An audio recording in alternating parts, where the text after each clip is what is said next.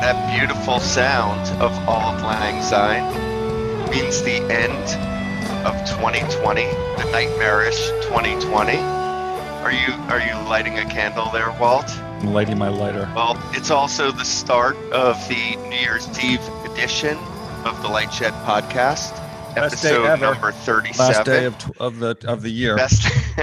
I'm Brandon Ross with Walter Piecyk, and the still living, despite many death threats, Richard S. Greenfield. And the question is, should auld acquaintance be forgot? I don't even know what Walter that means, Rich. but can you explain that to me?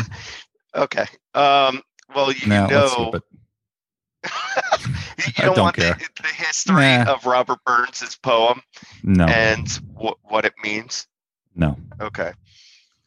All But right. yes, Rich, Well, it is I very will- good. Where I are will you? say Where are you this. hiding out, Rich? Are you able to disclose your In location? the poem, that is a rhetorical question, but 2020 is a year we will certainly. I will say the team at Twitter has done a great job taking down accounts that have been vicious and personally attacking and even threatening harm to family. They've been really doing a great job. Look at the smile on Rich's face when he says that, though. Rich has relished for those who are listening out there, Rich has relished every death threat. Hold on. Let's back up for a second, Brandon. every I'm not sure if our weekly podcast listeners Insult. know what we're talking about because earlier this week or last week, Rich It initiated was with last Friday morning. last Friday morning, Thursday morning. I think it was Christmas Eve. Merry Christmas. Rich initiated with a sell rating on Fubo, which was in the stock and it's 50 or 60 or whatever All right, it was, last with Thursday. an $8 price target. This was a stock that was embraced by what we would call the Robinhood crowd, which contacted Robinhood Mafia, yeah.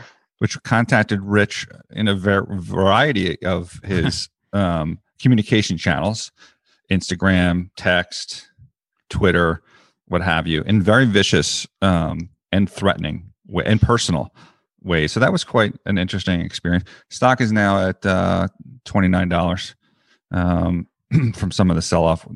It's gone a little quiet, but hopefully it doesn't reinvigorate itself. So how was that experience, Rich? It's been an interesting week. I mean, I think, whenever you put out a sell, everyone goes, everyone thinks it's very personal. It's funny when you put out a buy, nobody thinks Well, it's not personal. everyone Everyone thinks just it's sort personal. Certain people do of, from their parents' basements. The reality is, I'm sure, people- yeah, the kids who are getting margin called think it's personal. No, look, I think the reality is there's a view when the stock market goes up like it did all throughout 2020.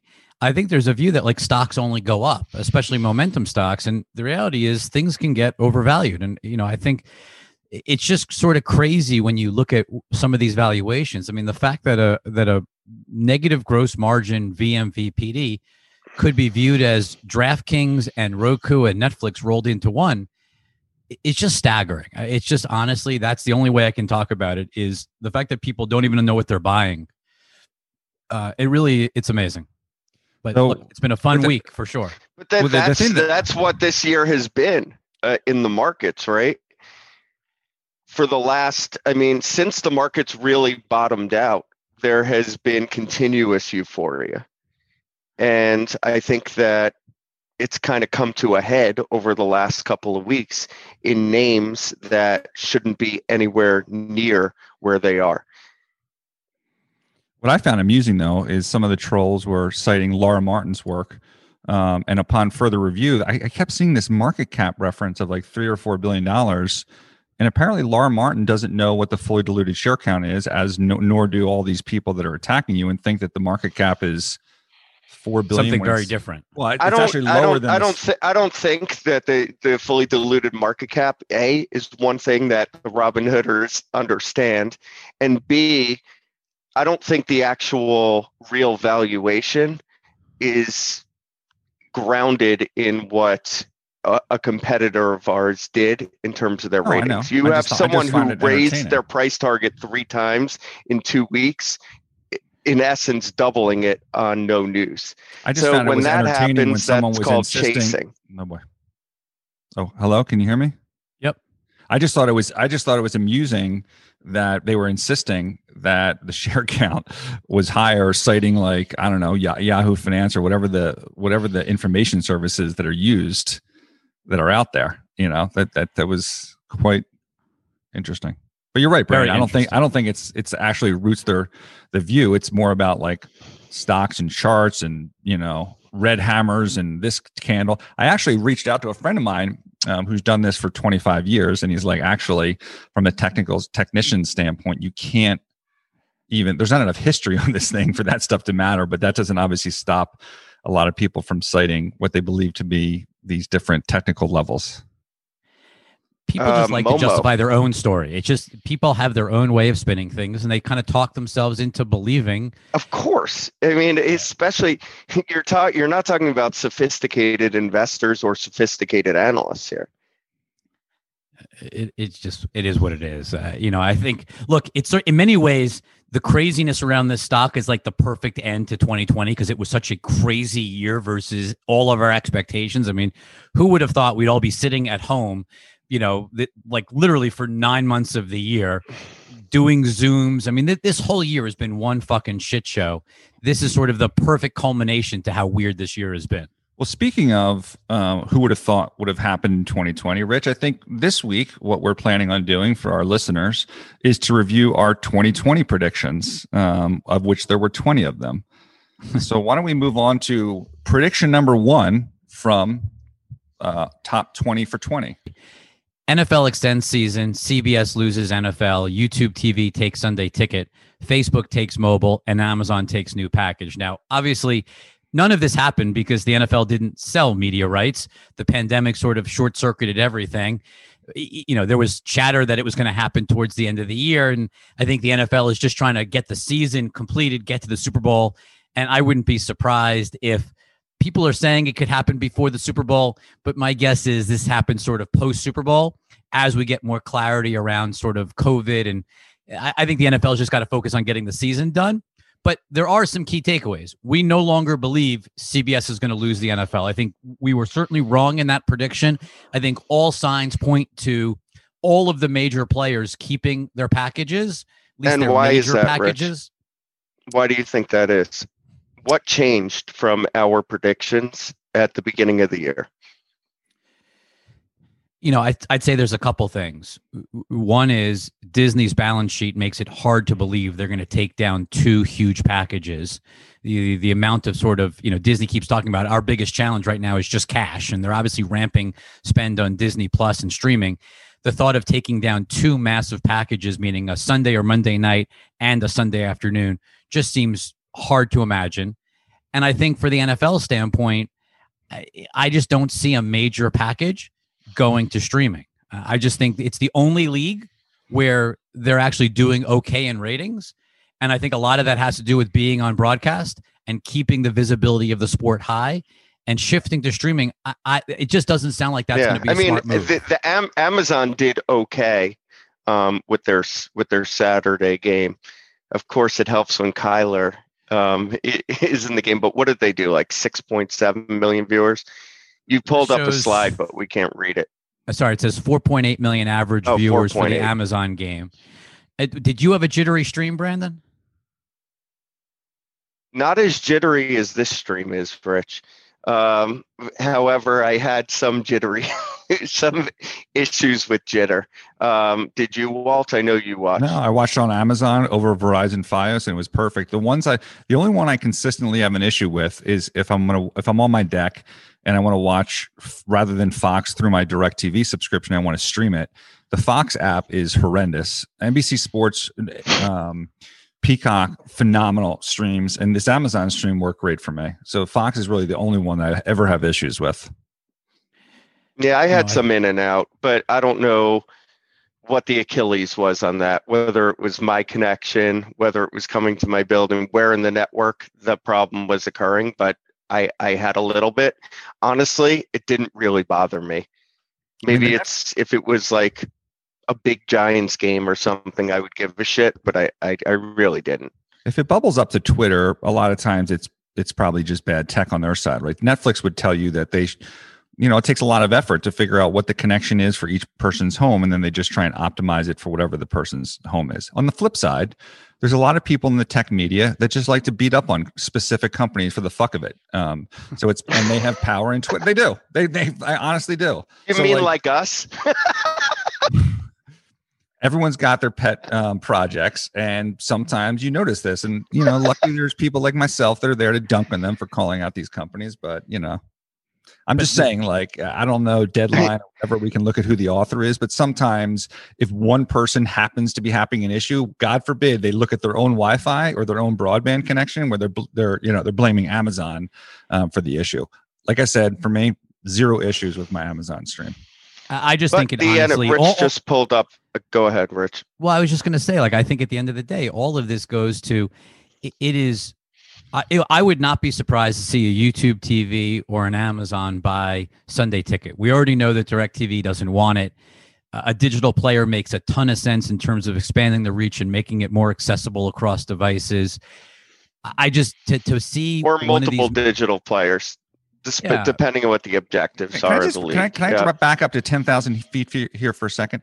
We were in the NFL, what was it, 4 or 5 every year? Probably more than that, but yeah. But whatever it was, 5 years ago, and there was a debate, sitting around the big conference room table, and there was this debate of whether any streaming platform could handle a national game like this at all. And that would determine their willingness to sell rights. So look how far we've come in what is, in the grand scheme of things, a very short period of time where you can actually deliver a nationwide things like game. Fubo even run now. But Walt, to your point, it is critical for the NFL. If they don't figure this out with digital, they're in deep trouble, because the companies that are paying their bills right now will not be able to spend ever increasing amounts more. And if you go back to 1994, the way the NFL got to the numbers it is at today is by having more bidders than packages. And so it's critical that they bring in new bidders who can bid up the rights and create competition. If a couple of people had some issues, basic with Amazon, supply demand. I'm sure there's countless examples of broadcast television where there's been fuck ups in past sporting events. What was that, like Greta thing where they cut it off or whatever it is? I mean, shit happens. But the key now is that here, yet again, I mean, every week we keep talking about this, ratings for Monday Night Football up again week over week. The NFL is delivering the only thing that works on linear television. And so it's going to bode very, very well for the NFL, and is going to be a real challenge for all of the media companies. And it probably means that they probably have to limit how much they buy, because the increases are going to be so extreme. Last package to new packages, prices are going up 100% for Sunday afternoon and even Sunday evening. So this is going to be a painful financial burden for all of these companies heading into 21. Let's move on to number two. Of course, as we talk about all the time, it'll probably have an effect on other content and other sports rights, kind of the secondary leagues to the NFL, and what their demand is as those contracts come up for renewal.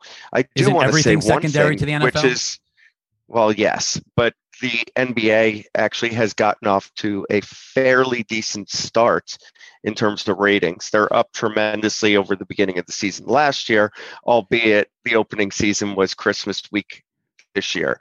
But Christmas Day games it was a mixed bag. I think the ABC, ESPNs weren't as good as the early games, but overall we're up about 10% year over year.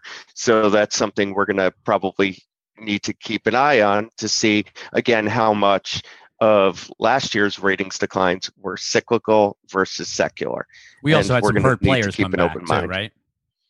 Yeah, I mean, obviously KD coming back. Jazzes some interest in what's going on. You had Zion game in there. Yep. We'll see. We'll see how things play out over, the first couple of weeks at least before we start making any grand predictions. Walt, number two. So the number two prediction was AT&T and Dish merged their pay TV businesses. Well, we thought throughout the year there was many things that surfaced in the mainstream media that this was going to happen. It did not happen. Apparently, now AT&T has put this thing out to bid, and Apollo and others have put some pretty low numbers in for DirecTV. We'll see what happens. Obviously, as we all know, President Trump was not reelected. That's a fact. And Ajit Pai is leaving. The FCC we'll see on January 6th. Correct. Good point, Brandon, because January 6th will decide what happens in Georgia and whether the Democrats can control the Senate, and that can determine perhaps who's in the FCC. Look, Commissioner Rosenworcel should be made the permanent chairman. We'll see what happens. What do you think? If she's in power, or if she rises at the FCC, and we actually can get nominees confirmed, do you think that bodes well for a transaction? I mean, it's 2-2. The issue of concern, I believe, was CNN, which was a very specific Trump issue. And, Trump obviously had some influence over a lot of the things that Chairman Pai did. So without that influence, we look at the merits of the transaction, it would seem pretty obvious that these companies should be able to merge given what's happening on the pay TV business. So you would think that the odds should be better. But again, let me go back. It depends on what happens in Georgia. Why? Because if the Republicans maintain the Senate, it's going to be harder to get someone confirmed to get 3-2. Rosenworcel hopefully gets assigned permanent chair. If she doesn't get assigned as permanent chair, and she is a chairman in waiting or whatever the term is, she doesn't then hire people for the staff. Like, it puts the FCC at a great disadvantage for getting anything done. So hopefully she's, even if the Republicans win, that Biden says, okay, you are the chair, not the acting chair, and you can go about getting stuff ready. And then ultimately, all this conspiracy theory about how the Republicans are going to prevent a third commissioner, I just don't think that's true. I think the Republican leadership is just going to use this as just another trading card to get something else. Like, why not have that trading card in place? But obviously, I think, look, Rosenworcel deserves to be the permanent chair. Hopefully that's what happens. Regardless, if the Democrats do win Georgia, then there's going to be this concern. I shouldn't call it concern, but let's say speculation that Biden then might bring in someone else to be the chairman, because then you can get it through obviously much more easily if the Democrats control the Senate. And then that obviously has broad implications about how deals would look in 2021 and 2022, because who knows what the who's going to exert their influence in terms of the person that they'd want to put in as permanent chair. Yeah, and look, I think there's going to be a lot of deals in 21 and 22, just looking at sort of the challenges facing the space that have been accelerated by the COVID and the pandemic. It's hard to believe that there's not going to be a lot of consolidation and the need for an FCC that can actually act versus being stuck to two. And just knowing who's going to be in there, right? So we'll see. That's the next couple of weeks are obviously important in that regard. And if people in the communications and media world will definitely be following that carefully. Number 3, Disney hits 50 million subscribers, enabling Disney to collapse Windows. Now, what's how funny do you is read that? Well, what's funny is we were back in CES, so the first week of January. When this came out last year, people were sort of laughing at it, going, that's just an absurd number. Disney, now is obviously up, they have over 80 million subscribers to Disney Plus. Now, again, 25 million of them are sort of given away for free. But even so, they're above 50 million heading into the end of the year. That number is probably going to be, meaningfully above 50, even X, the Hotstar India stuff. This has been a huge year for Disney Plus. And I think that the content they showed off gives everyone, including us, a lot more confidence about the trajectory. They're even starting to raise price in Q1 2021, and so this has been a huge year for Disney, changing the narrative around their streaming service for sure, versus where they were a year ago, where it basically seemed like a one-hit wonder show. The power of Mandalorian, Rich. What do you think? You know what? I power of the pandemic. Well, yeah, I mean, for pandemic sure, didn't Brandon. help HBO Max that much for their initial. Well, launch. It did, and we'll get to that. HBO, I think we had a 40 million sub prediction, and they got to like 38 in a quarter early. So I mean, you look at everything across the board in SVOD and AVOD, and viewership is way higher than it was expected to be because of the pandemic. Right. But I also think they also have learned for Disney. Sure. And look, they also got very aggressive in marketing. I mean, I think the amount of marketing they did throughout the year, and they did things. Remember, Hamilton was a great example. They just put out Soul. I think all of us have watched Soul. Right, but Hamilton and Soul happened, right, direct to D+ because of what? The pandemic, for sure. Exactly. right? So the pandemic expedited a lot of trends. That's a common theme throughout our top 20. A lot of things happened faster than they would have or didn't happen, which we didn't mention that's the lens that we need to view every one of these predictions through. Well, thankfully, I didn't pay any money to go to a theater to see Soul because it would not have been worth it, and I would have been even more disappointed. Really? Yeah, not good. I love Soul. I thought that it was one of the more unique movies that I've seen in a while. That's true. It kind of it inspired me a little. At the end, I like the artwork of the gods, the Picasso-esque artwork of the gods. That was kind of cool. It was amazing. It was beautiful. I don't understand. Was it a typical Pixar movie? No. Do I think any kids would like that film? I don't have kids, but my guess is no. I think it was almost more of a borderline art movie. Yeah, it was very artsy. Artsy Brooklyn type stuff seems to go mainstream, right? That works on a mainstream. Yeah, basis. I mean it is right, kidding. and no, maybe that's no. It's not at all. Well, it does in New York. I feel like all of New York is pretty much. Walt, read number 4. Number 4, Dish launches wireless service, builds a 5G network in one market, and partners with Comcast. That would be totally wrong on that. Part of this is we're supposed to have sound effects for that. What happened? That was a wah, wah, wah, wah, wah. That's what we have you for, Brandon. Totally got this one wrong. But look, Dish is clearly building a network. They just raised some money. So they are building. They didn't get their shit done this year. They are getting it done. The Comcast thing is actually the more interesting part of this because it appears that Comcast, you look at this C-band auction that's now at whatever it is, $70-80 billion. Comcast and Charter are bidding together jointly, which reminds me back from years ago of when Bell Atlantic and NYNEX joined together and got made PCS PrimeCo. It appears that the cable companies want to be more of a network provider rather than partnering with another network provider. Now, this still could present an opportunity to partner with Dish. I wouldn't rule that out altogether, but definitely the thing that has changed since that incorrect prediction from a year ago is that it looks like Comcast and Charter, and certainly Cox. We looked at Cox's markets, and Cox is bidding aggressively, clearly. But this means that CapEx or spending is going up a lot versus because being an MVNO requires almost no capital. I mean, this is moving to be a much more capital-intensive wireless business for cable. Is a theme heading into 21. Possible. Rich, these cable guys, I'm reading, the book Cable Cowboys right now that talks about Malone. And these guys are cowboys and they like to do strategic stuff. It's also possible that the cable guys are just worried that C-band spectrum will impact them on broadband. Cable guys. Because the millimeter wave stuff is not working. So if they get the C-band spectrum, so what do? You go into the auction and grab a bunch of this spectrum. So Verizon, AT&T, and T-Mobile can't get it. And then maybe you just sit on it for a couple of years. So and then make them buy it the way that Verizon bought that spectrum from Comcast a few years ago. Even if you're going to build it, it doesn't necessarily mean your CapEx is going to ramp right away. You could sit on this stuff and then build it in 2 years. But it seems like there's a change that that's occurring within cable in terms of their willingness to buy spectrum and then maybe build out a network.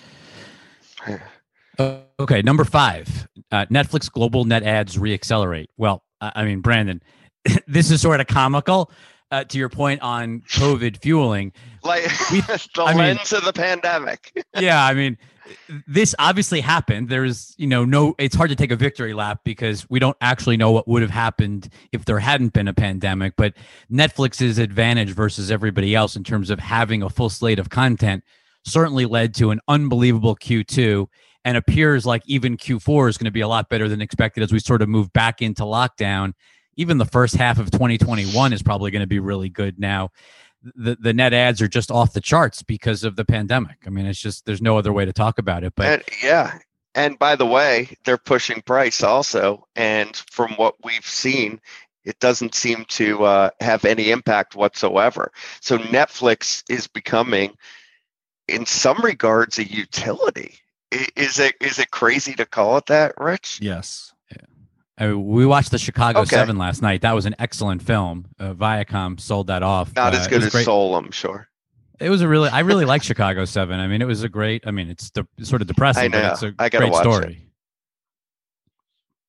Okay, number 6. Sorry. Number 6, cable network subscribers fall below 80 million, the first time since 2000.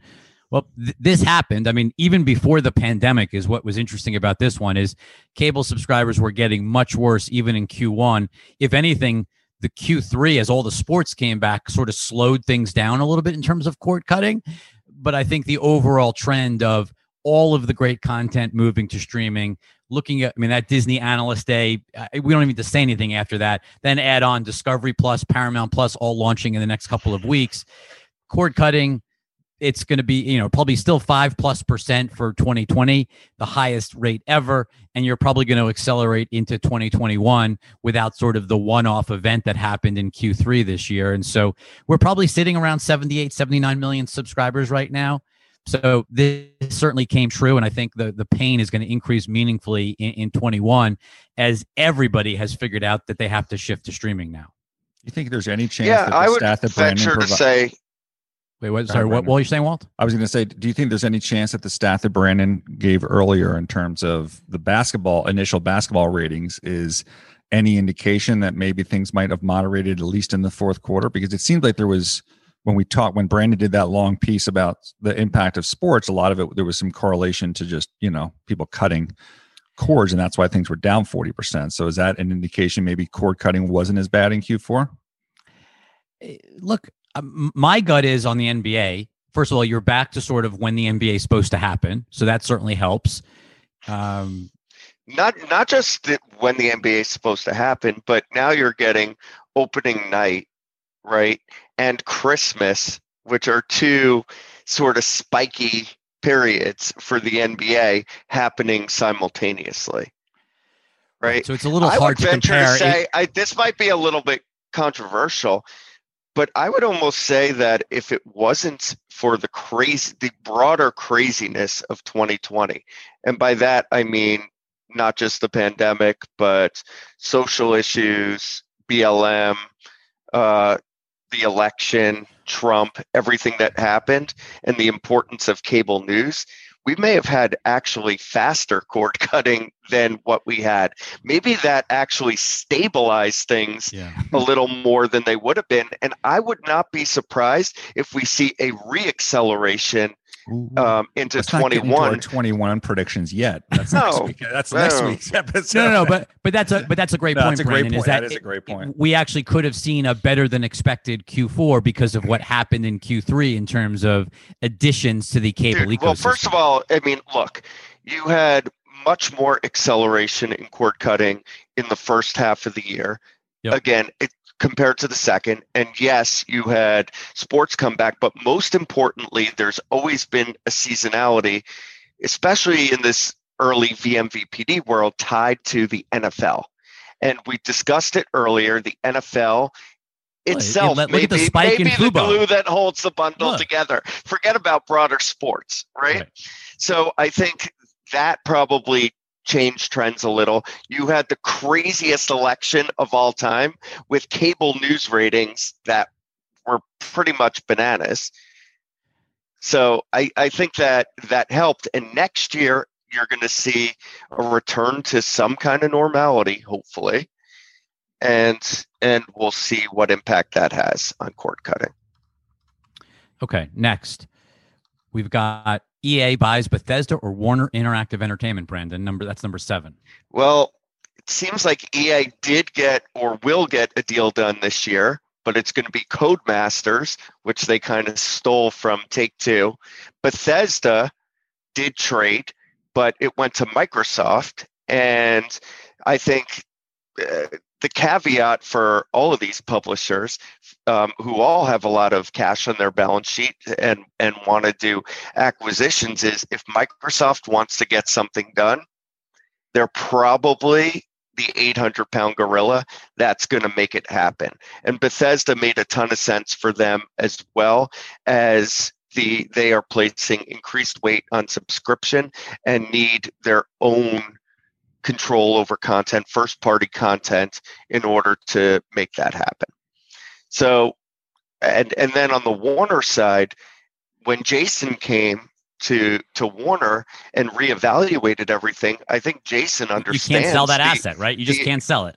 Well, no. it's not that you can't sell that asset. I think it's the opposite. I think there's tons of demand for it, but I think Jason realized the importance of video games, and we've seen the engagement through COVID, a lot of which I think is probably real pull forward to secular change as opposed to cyclical change. And I think they're going to keep it there, and I wouldn't even be surprised. Walt, I don't know what their spending priorities are, but if they, now that it's staying, want to bolt on and get a little bit bigger, and they got to spend a little bit in the auction first, though. They got a big spending in the auction, so they may not be buying big video game companies anytime soon. Not big, but studios, and that's why I defer to Walt, because I have no fucking idea what AT&T's balance sheet looks like and their cash needs are. Let's move on to number 8. Spotify completes label deals fueling growth and family plan. 100% this happened. Actually, the only thing that's been surprising is how the other music companies have really scaled back. We haven't really seen much from Apple Music. We haven't seen much from Amazon Music. Although Amazon Music, making their first big entry into podcasting, buying Wondery this week. Yeah. But the reality is Spotify really looks like it's in the driver's seat for the industry. It's getting its label deals done. It started to move up family plan pricing as we expected. I think Australia was the first place. They're really following the playbook of get to scale, build out the product, add more to the offering, increase the value of a subscription, and then slowly start moving price up. Sounds very, very, very familiar to what we saw with Netflix over the years. And it's been a huge year for Spotify, and this clearly has played out. I think that particular prediction really focuses on the label deals. It's funny, the label deals aren't really what moves Spotify's stock this year besides the broader market. No, it was people believing in podcasting. The acceptance of the podcast strategy, which is something that investors didn't do before. And it was the big announcements as they came that really pushed the stock higher. And we'll see what the impact is. I mean, some of the early data for Joe Rogan going exclusive looks, pretty positive. But we'll see what the actual impact is in 21. Number 9, Diamond Sports, the regional sports networks. These were the former Fox RSNs that are now owned by Sinclair, soon to be called the Bally's RSNs, moving towards bankruptcy. I don't know if they actually end up filing, Brandon. They may not actually file, but certainly the value has been destroyed of these assets. They've been dropped by, not just by Dish, they got dropped by Hulu Live, YouTube TV, and even Fubo dropped them. So every sign points to the regional sports network business being in deep trouble, especially for the Sinclair Diamond Sports RSNs. What can you say? Yeah, right? There's nothing to say. It's just this business is dying. That it's played out as predicted and will continue to do so. And I don't think they're going bankrupt. But those bonds are not in great shape from a trading perspective. Walt, number 10.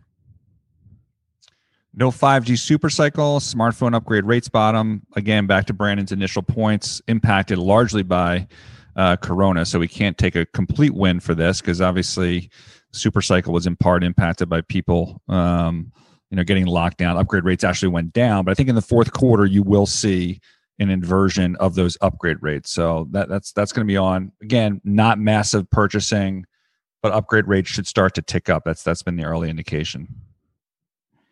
Number 11, Brandon. Liberty and SiriusXM pause iHeart pursuit and acquired digital assets. That's pretty much exactly what happened, right? They gave up on doing iHeart. I'm sure the pandemic and some of the ad market issues were a part of that, but they bought Stitcher, they did the big SoundCloud investment, as predicted by the Analyst Day in 2019. The share of the ear was becoming more important to Liberty, and we saw that play out in transactions in 20. They just haven't really become a major player in podcasting. I mean, they talk a lot about it, but it feels like, especially with Amazon making a big move with Wondery, it really makes you wonder whether there's a lot more they have to do if they want to be serious about being in the podcast space. No pun intended. But I agree. Yeah, there's Apple, there's Amazon, and there's Spotify. All three of those are global players. Siri is disadvantaged in that they're US only also. Okay, so number 12, this we can't even take credit for this one because it's not even fair, but number 12, box office falls double digits, talent embraces D2C movies. I mean, we didn't anticipate that. Yeah. The latter didn't happen, but the studios did. Yeah. Talent is not embracing the D2C movies, Rich. Well, certain talent isn't anyway. Yeah, I'll call it the vocal talent is not. I think the talent that kind of remembers the days of old. I think there's plenty of younger talent that is realizing. I mean, I even listened to a podcast with Jason Blum, who runs Blumhouse, and he was basically saying, look, he doesn't love with the way that Warner told everyone that they were going direct to consumer, but he very openly says it's inevitable. I mean, this changed. And so I don't think all talent, I think there's a specific group, to Brandon's point, that is very much against this moving to streaming. But, box office was obviously down, 75, 85% in 2020. Even 21 is going to be a brutal year with the first half of the year, essentially, most of it closed, even as you're starting to see some movies drip out. I mean, Wonder Woman did $16 million in its opening weekend. It just sort of shows you the need for direct to consumer because there isn't going to be a big box office until the pandemic is really under, quote unquote control as we move through 21. We haven't discussed Wonder Woman yet, by the way, guys. We're going to get there. We're going to get there. Just hold on. Do we have that? Okay. Yes, we do. We do. Hold on. I'm just going to get to number 13. Which for Walt. Sorry.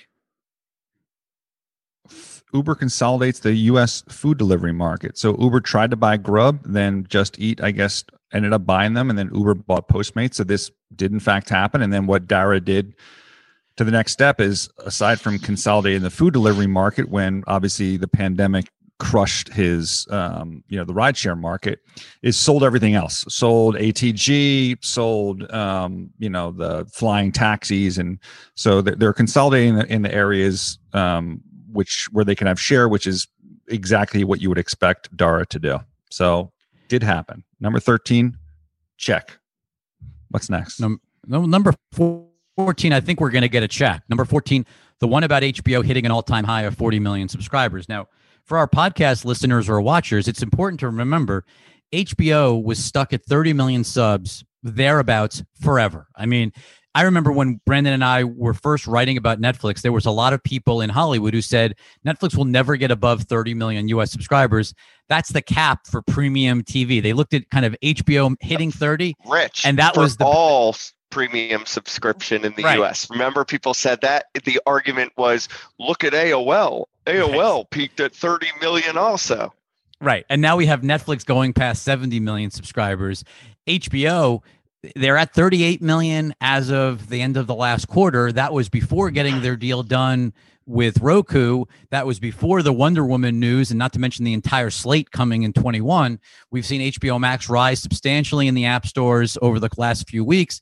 I would be shocked if HBO didn't end 2020 with over 40 million subscribers, which I think it's a pretty big win. I mean, I know this nobody really liked Wonder Woman 1984, but I think the overall story around HBO Max is starting to finally come together as we end the year.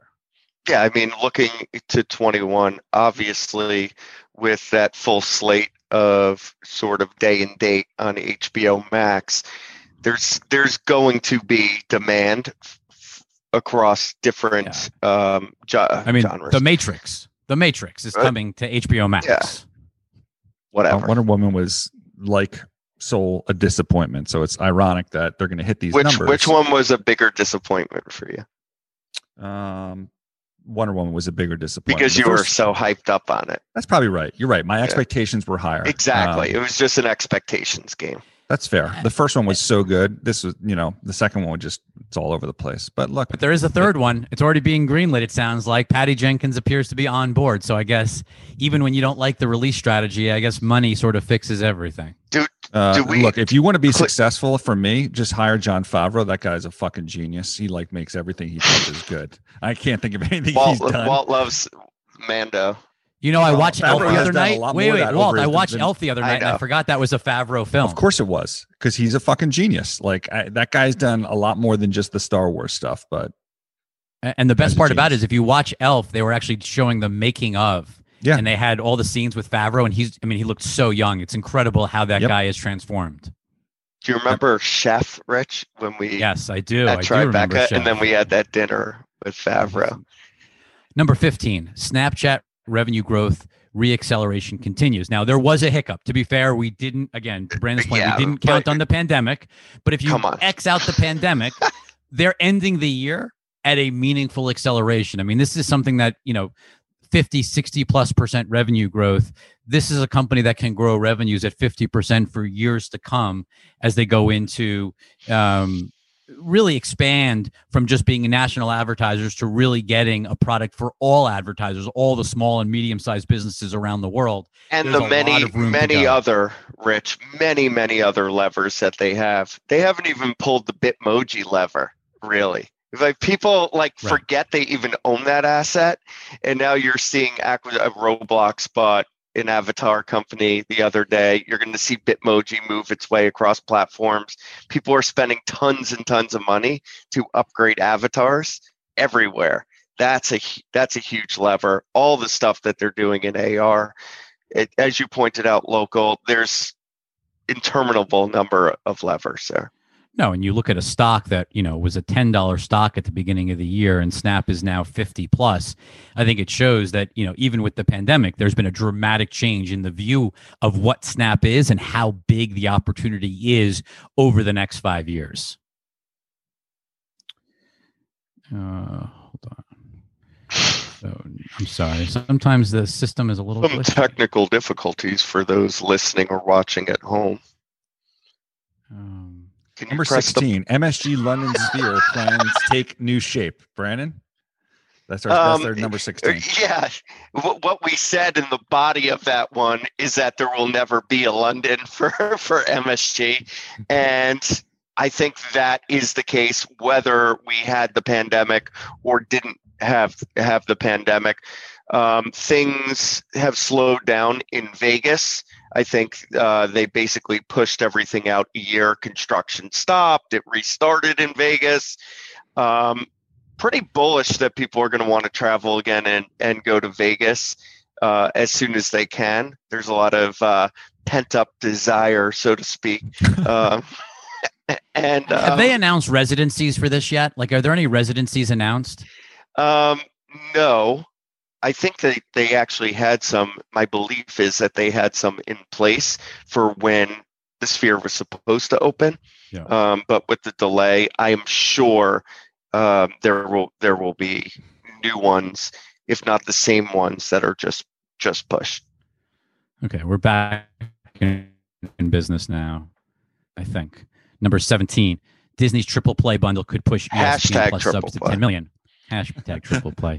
So look, it happened. This is one where we definitely this worked out just as we thought. Disney, I think, reported 10.3 million ESPN Plus subscribers. Now, nobody really wants ESPN Plus. The way it's getting these subscribers is that the Disney, Hulu, and ESPN Plus bundle basically gives ESPN Plus away effectively for free, and you're seeing more and more consumers like that triple play. And so it's been a great way to drive ESPN Plus subscribers and basically keep positioning ESPN for that longer term shift to direct to consumer for the main ESPN channel. It's probably still a couple of years, maybe even 3 or 4 years away, but they're clearly moving that stick higher and higher in terms of the subscriber reach so that they have more, kind of optionality over time. Yeah, it's a matter of when, not if, with regard to ESPN going completely over the top. And it'll depend on when it happens will depend on how quickly MVPD subs decline. That's it. Now, how about the Bottom drum line. roll for number 18 for the biggest fuck Hold up on. of 2020? We need a drum roll I know fuck up. what this is going to I be, mean, Rich. And I'm going to take this. This is I'm going going to to be take the this. I told you so of Okay. all I told you so's. Number 18, Quibi reaches 8 million subscribers by year end 2020. Quibi no longer exists, shut down, and probably never had more than I don't even know if they had a couple 100,000 subscribers. They probably didn't even have that many. So this was who knows how much of this was bad strategy versus COVID versus both, but this entire strategy failed and went nowhere at the same time. And I think what the interesting juxtaposition is, at the same time that Quibi failed, we've seen YouTube time spent explode. We talked about YouTube gaming a couple of weeks ago with that slide that Ryan Wyatt posted. Doubled over a 2-year period. And then on top of that, we've seen Snapchat and Discover explode. And obviously my background is, for everyone who can see it, is TikTok is doing their own New Year's Eve celebration with tons of stars. Charli D'Amelio, you're going to see all the major talent from TikTok doing a competing New Year's Eve show this evening.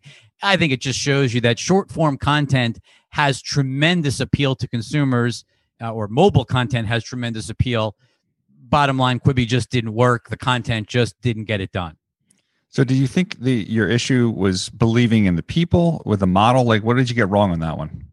I think the thing I got wrong is I've been a believer for a long time that great content finds a home, meaning people are attracted to great content. And there was really good content on Quibi. Like, it was actually worth watching. The problem is it was on a platform that nobody knew to go to. And so if you had put the Quibi content inside of Snapchat, or, you had made it accessible, I think getting people to download a new app. I mean, you're seeing this problem right now, even with Peacock, right? I mean, Peacock is free. I don't think it's getting tons of usage outside of the Comcast footprint. It is really hard to get people to use a new application. Well, and this was one that wasn't free.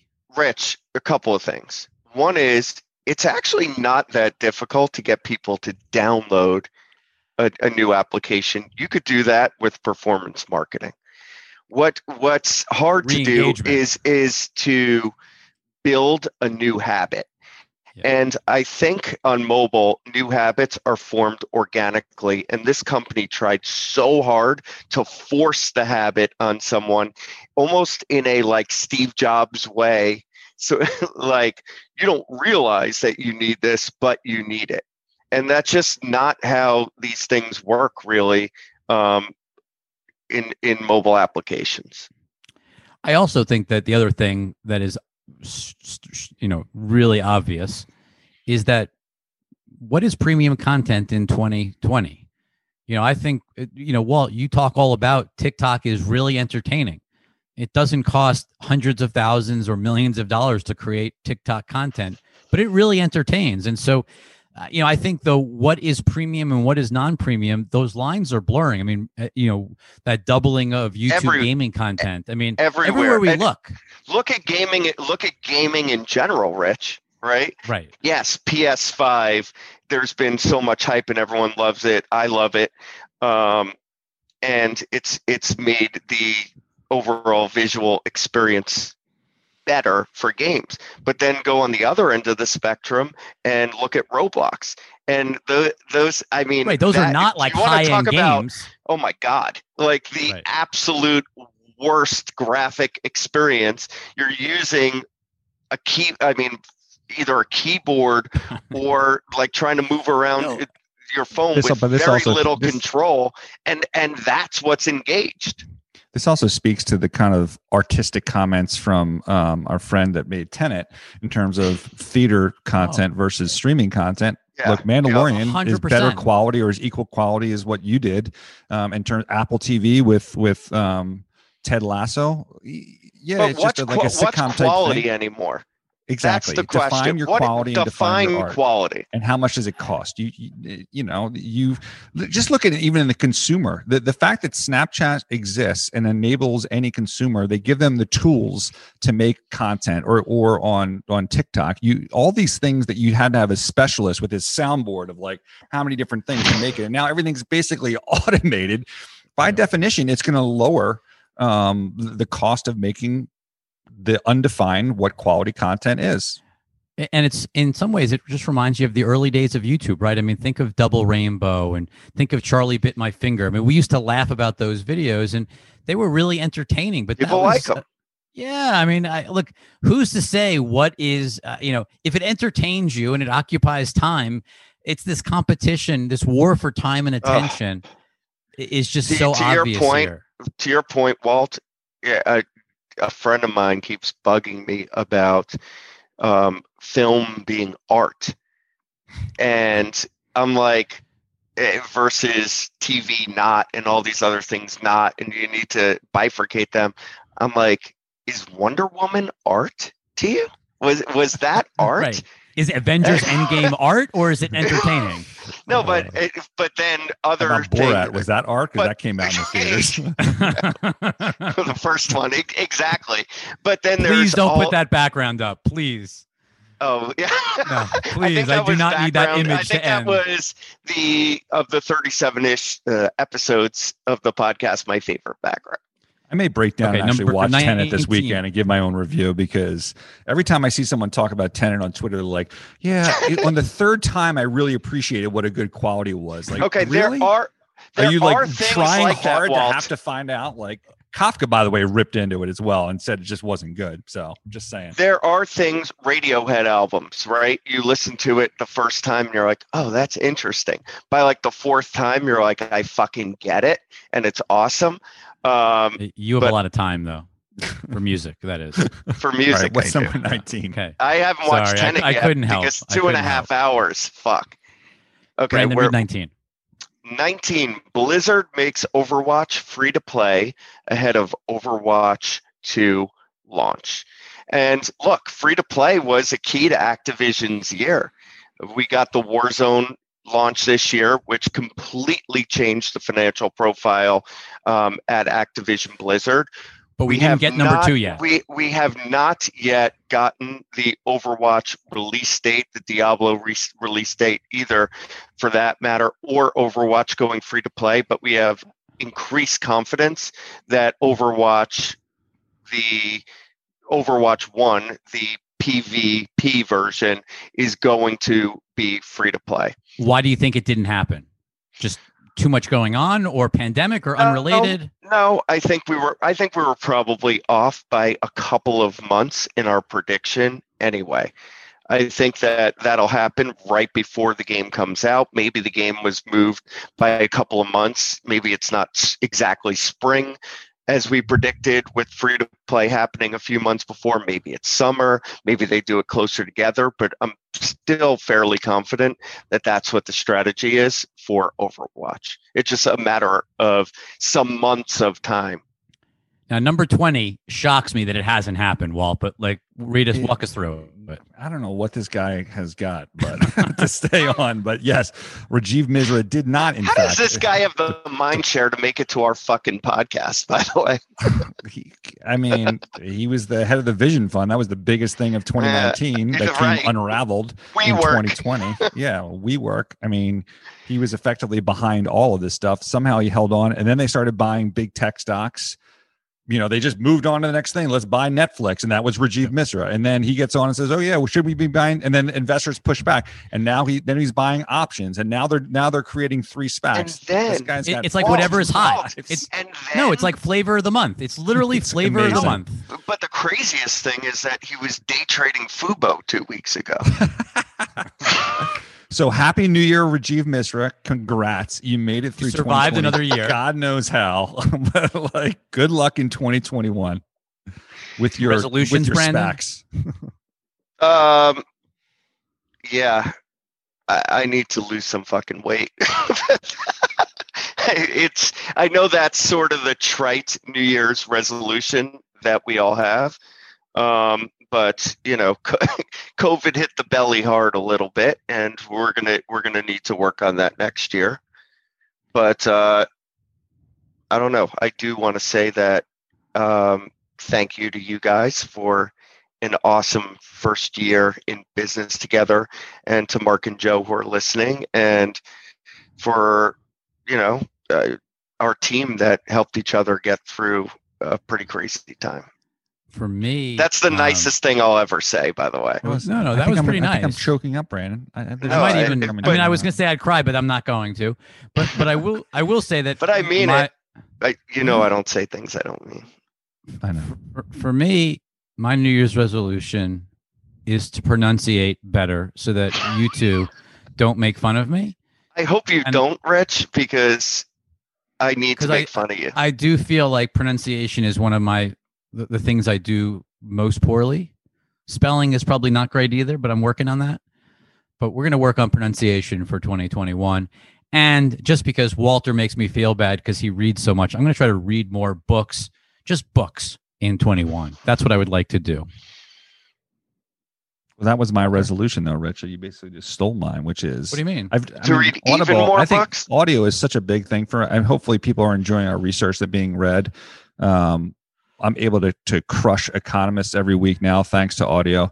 And I'm going to try and hit. And one of our clients actually told us this. I think his goal was 100 books. I think if I can do like one a week and I can crush 50 books this year, that would make me happy. So please send in, for our listeners, send any recommendations. I only do nonfiction. I get all my fiction via entertainment. So nonfiction books only. Sending your recommendations, please. And if you send a recommendation, we'll know you actually made it to the end of one of our podcasts. Exactly. It's like leaving the $5 is anyone bill. actually listening to this part? I don't know, but my favorite email if you are. Just because I like to tie things together, my favorite fiction of 2020 was the FUBU growth story. So FUBU, there you go. It's a good thing it's still 2020 because you already broke your 21 New Year's resolution. Yeah, that doesn't start until tomorrow. What are you guys doing tonight to celebrate the new year? Are you going to pop bottles? I got Peter Luger steaks coming, and I picked up lobsters. Excellent. We're doing some fondue, and that's about it. Brandon? You know what I'm doing. It's the same thing I do every year on New Year's Eve. Fish. You're going to watch fish on Usually TV. I'm at MSG, but this year it'll be a replay of New Year's Eve, 95, 96, 12/31, 95. And a band versus listener chess match. I don't even know what that means. Sounds fascinating. But okay. I may have to go do a little due diligence on what that actually just meant. But there's going to be a chess game. The band is going to make a move, and then the audience will vote. Oh, so this is like Queen's Gambit. It's like Queen's Gambit for fish. Queen's Gambit is the theme this year. By the way, I watched the whole series. I actually really enjoyed it. So it's I know pretty Walt, good. you didn't it's love it. It's a solid B- to B is what I would say. Maybe B-. Maybe B-. Which is great good. Happy New Year's, everyone. Happy New Year, everyone. Let's rock 2021. See you in 21.